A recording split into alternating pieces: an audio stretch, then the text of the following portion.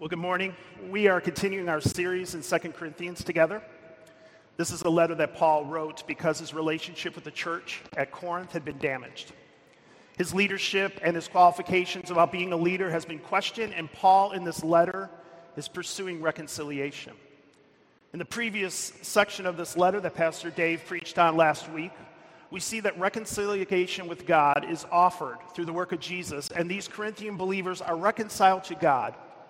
But many of them are still rejecting Paul as a messenger of reconciliation. Paul's appealing to these Corinthians to be reconciled both to God and to himself. But they just couldn't believe that a true apostle would be subjected to so much weakness and suffering like Paul experienced. So Paul here in our passage doubles down in his vulnerability about his weakness, his suffering, and his need for great endurance as he faced many trials and afflictions. So we're going to look at 2 Corinthians 6, 1 through 13. You can follow along your order of worship or just listen as I read. Working together with them, we then appeal to you not to receive the grace of God in vain. For he says, in a favorable time I listened to you, and in a day of salvation I have helped you. Behold, now is the favorable time. Behold, now is the day of salvation. We put no obstacles in anyone's way so that no fault may be found with our ministry. But as servants of God, we commend ourselves in every way by great endurance in afflictions, hardships, calamities, beatings, imprisonments, riots, labors, sleepless nights, hunger. By purity, knowledge, patience, kindness, the Holy Spirit, gentle love. By truthful speech and the power of God with weapons of righteousness for the right and for the left. Through honor and dishonor. Through slander and praise. We are treated as impostors and yet are true. As unknown, yet well known. As dying, and behold, we live.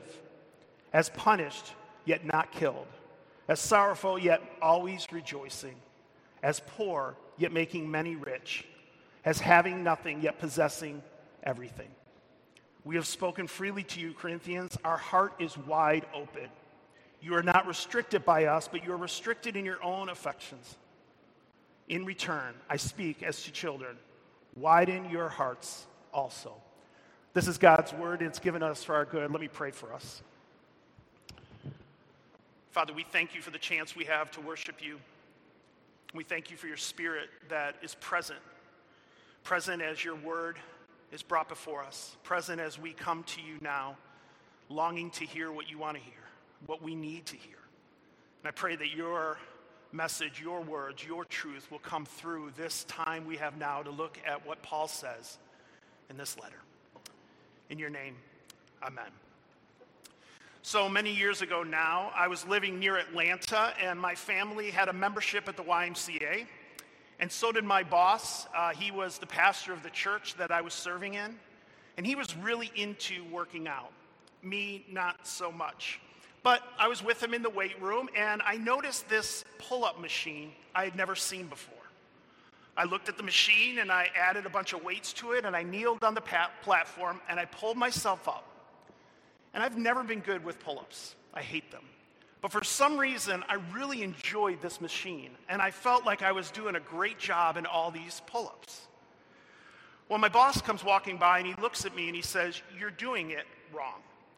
For this machine, you need to counterbalance your own weight with the weights you put on." And so he said, "You need to take off a lot of the weights that you have put on this machine." And he then proceeded to do that for me. I tried to do a pull-up, and I got through one, and it was too hard. I did not like that machine anymore, and I will admit, when my boss left, I added more weights to it to make it more enjoyable. I was thinking about that story this week in regards to suffering and struggles in our lives. Some of us do not handle suffering well. Some of us are like I was on that pull-up machine. We're not approaching suffering in the right way, and we might not even realize it. Some of us, when it comes to our struggles, try really hard. We think we have what it takes to pull our way out of the suffering and the struggles, and it's like me on that machine, barely able to get one pull-up in. And some of us, when it comes to suffering, want nothing to do with it. We respond like I did with the machine. We avoid the problem. We deny what is going on. We try to numb ourselves from the pain or escape the pain. We want nothing to do with suffering. Well, I think this passage today is a good passage for us to help us think about our suffering and our trials in our lives. This passage before us, like other sections that we have looked at and we will continue to look at, Paul is defending his ministry as an apostle with God's power despite human weakness. Paul, as he has done elsewhere in this letter and other letters, defines his life and ministry in light of Jesus and the cross. Paul recognizes that as a follower of Jesus, we will follow Jesus at times in suffering. Verse 4, Paul identifies himself as a servant of God in all that he does. A servant, literally a bondservant, a slave to God. And a true servant of God is a suffering servant at times. As we heard in our gospel lesson, Jesus himself said, if anyone would come after me, let him deny himself, take up his cross, and follow me. So while this passage we're looking at is about Paul and what he went through, I think we can gain from looking at this passage for our lives and our call to endure during our suffering. If anyone follows after Jesus, we are called to take up our cross at times and suffer. A follower of Jesus is a servant of God. So like Paul says in verse 4, we too can say, as servants of God, we commend ourselves in every way with great endurance. We need great endurance because of the reality of suffering in our lives. Many commentaries that I read this week talk about Paul in verses 4 and 5 giving us 3 types of categories of suffering that we will experience. The first category listed in verse 4 that Paul talks about is general troubles that happen to all of us living in this world. Afflictions, hardships, calamities. Afflictions are those things that happen because we live in a broken world, a world that was created good by God, but because of sin, we live in a world that is not the way it is supposed to be. And afflictions is something that causes great pain and suffering in our lives. A sickness in your life or in the life of someone you love is deeply distressing. An unstable situation at your work, with your roommates, in your family, that hurts deeply and causes you great concern about the upcoming holidays with them. A broken relationship that you long for it to be restored, but it is still broken. Anxiety that keeps you up at night. Depression that makes you not want to get out of bed. I could go on and on in this. So many of you are carrying the weight of afflictions, and it is deep, it is consuming, it is difficult. And I'm sorry. Next, Paul lists hardships. Hardships are those things or those times in our lives when we are short on something we need. Food, money, security, safety. Maybe we feel short on peace in a very anxious world. Maybe we feel short on justice in an often unjust world. And finally, he lists calamities. Those disasters or those situations that seem to come out of nowhere in your life, that call from the doctor about the diagnosis that changes everything. The unexpected loss of a job, a pandemic that just seemed to not be able to go away. You know, until Jesus comes back and makes all things good and right again, we will face general troubles and struggles in our lives. But Paul continues on in verse 5 to talk about another type of trouble that we might face, and that is trouble from others. Paul in verse 5 talks about 3 things that you could read about in the book of Acts that Paul himself personally experienced. Beatings, imprisonment, riots. These 3 things were the result of Paul attempting to share the good news of Jesus with others. These 3 things happened many times in Paul's life because of his faith in Jesus. Now, we might never experience the specific suffering for our faith that Paul experienced, but there are times, if we live out our faith, we will experience suffering.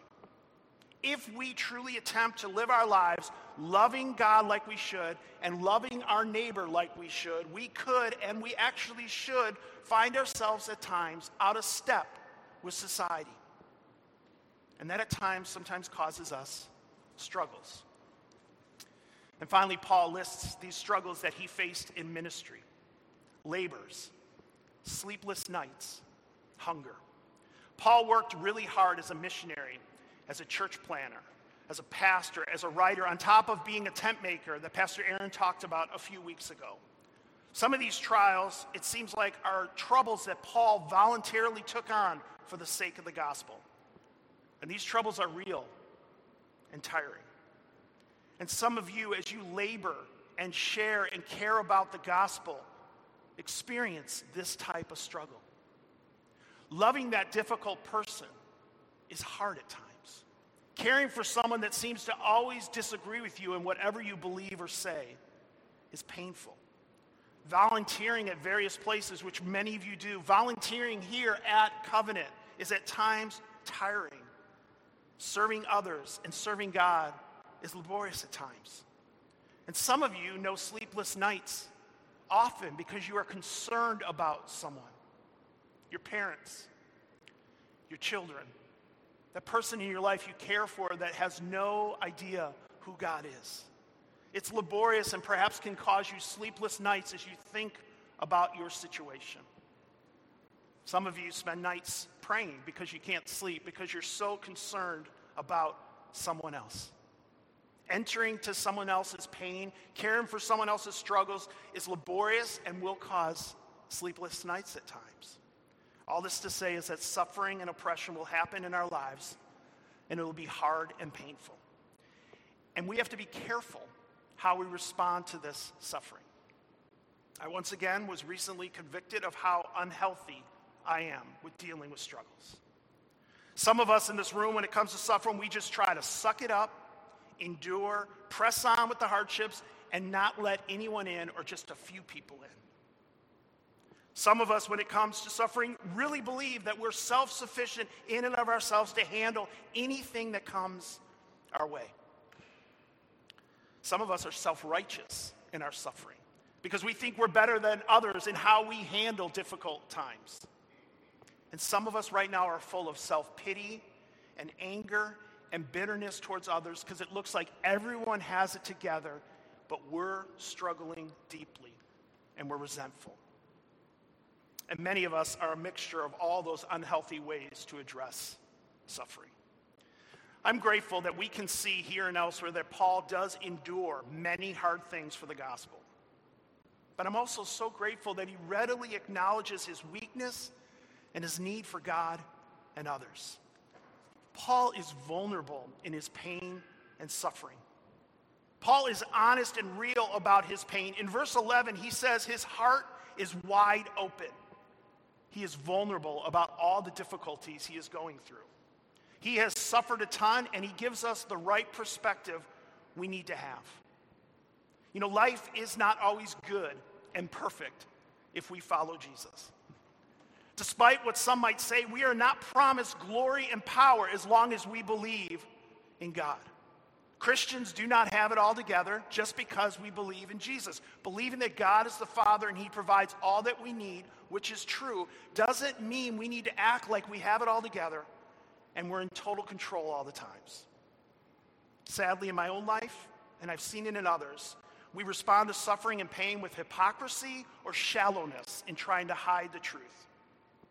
A false, cheerful spirituality is something we must fight against. But as well, we must fight against the opposite response to suffering, being someone who is always gloomy and always pessimistic and always without hope. Triumphalist in everything we do or defeatist in everything we do, both are unhealthy ways to respond to the pain in our lives. We must grieve and celebrate at the same time. We must mourn and hope at the same time. What we believe, the gospel, the good news of Jesus, gives us a different viewpoint of our lives, including our suffering. The true view of who we are in Christ is very different than the human point of view that we're often drawn to believe. And I love how Paul expresses these different perspectives in verses 8 through 10. Just listen to these different perspectives. Through honor and dishonor, through slander and praise, treated as an impostor yet true, as unknown yet well known, as dying but behold we live, as punished yet not killed, as sorrowful yet always rejoicing, as poor yet making many rich, and as having nothing yet possessing everything. Now, the way the world of the Corinthian church and the Corinthian city looked at things was very different than the way Paul looked at things.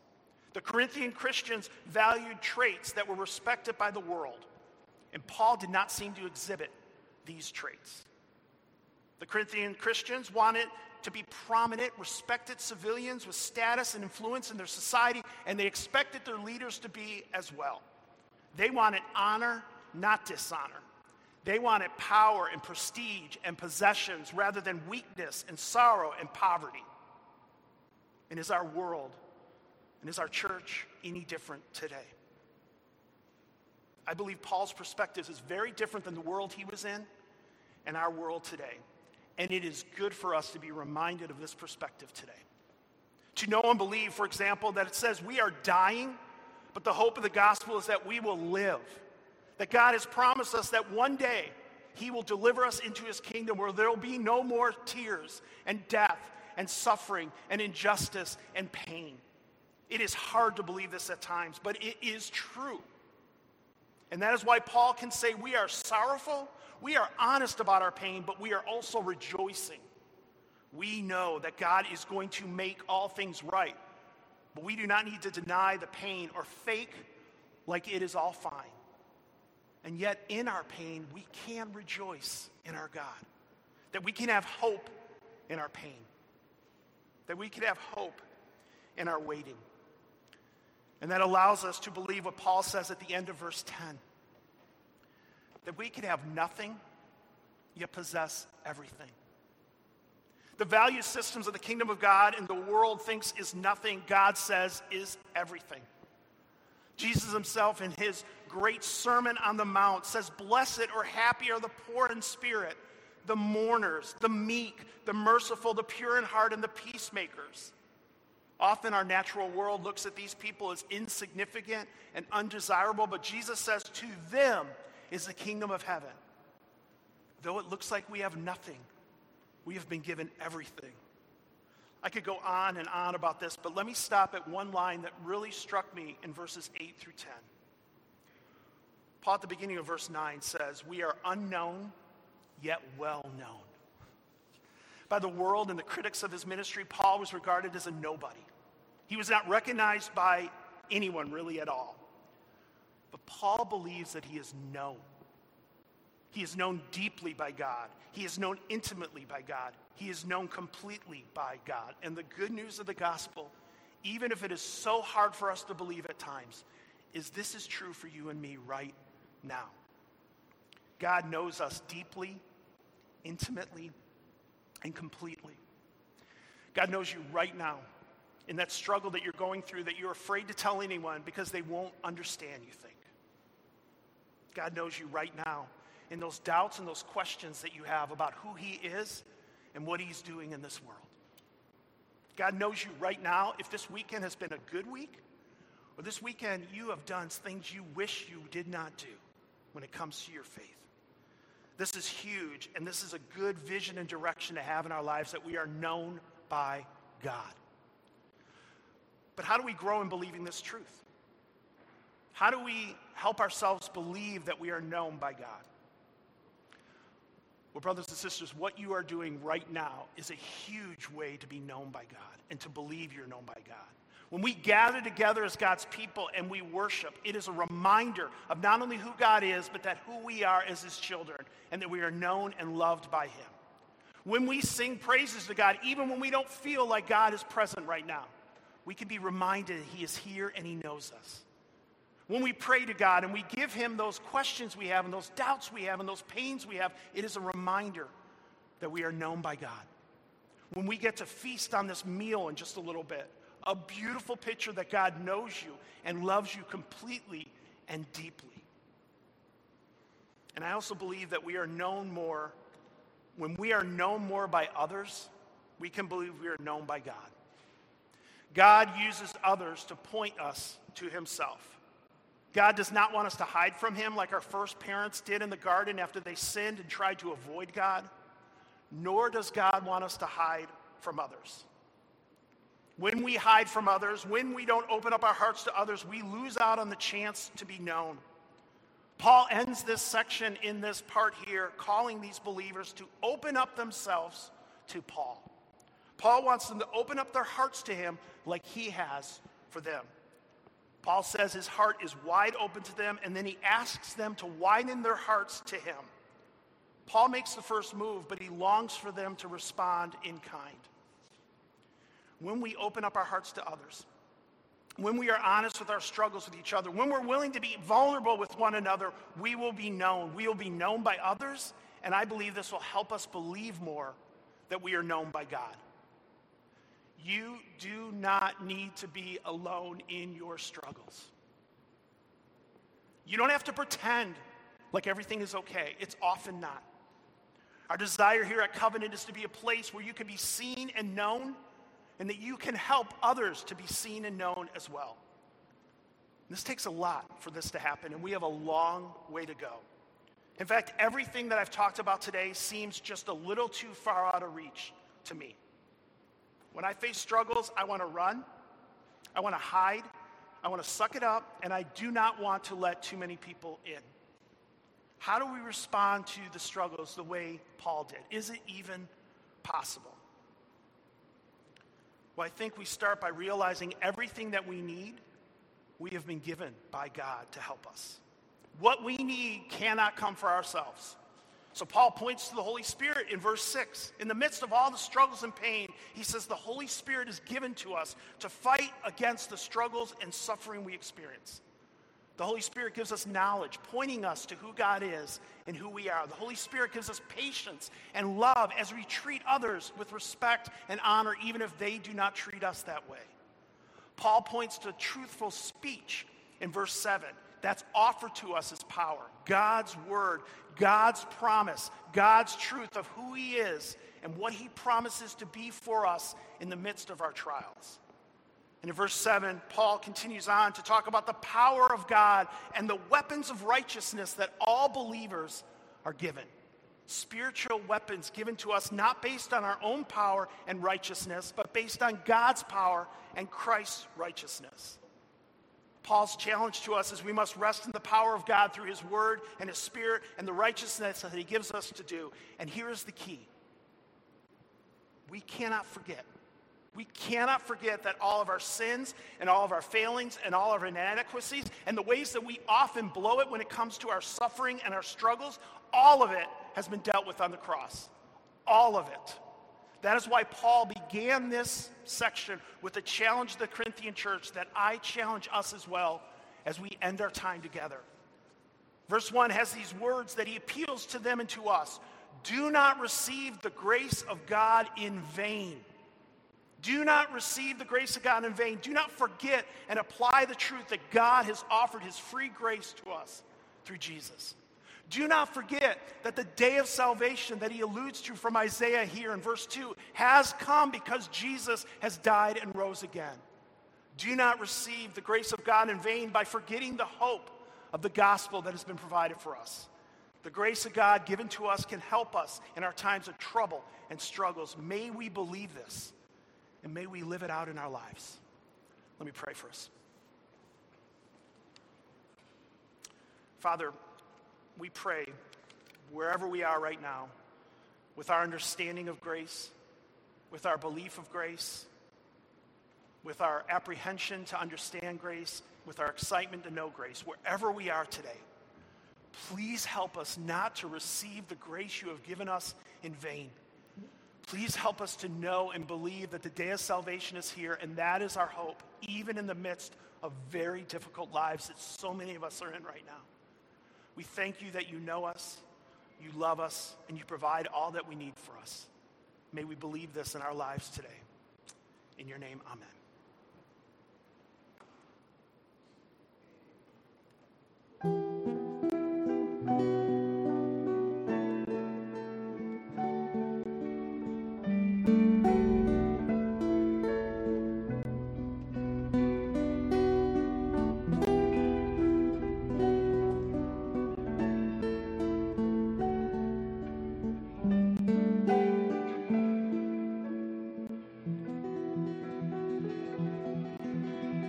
Let's stand together.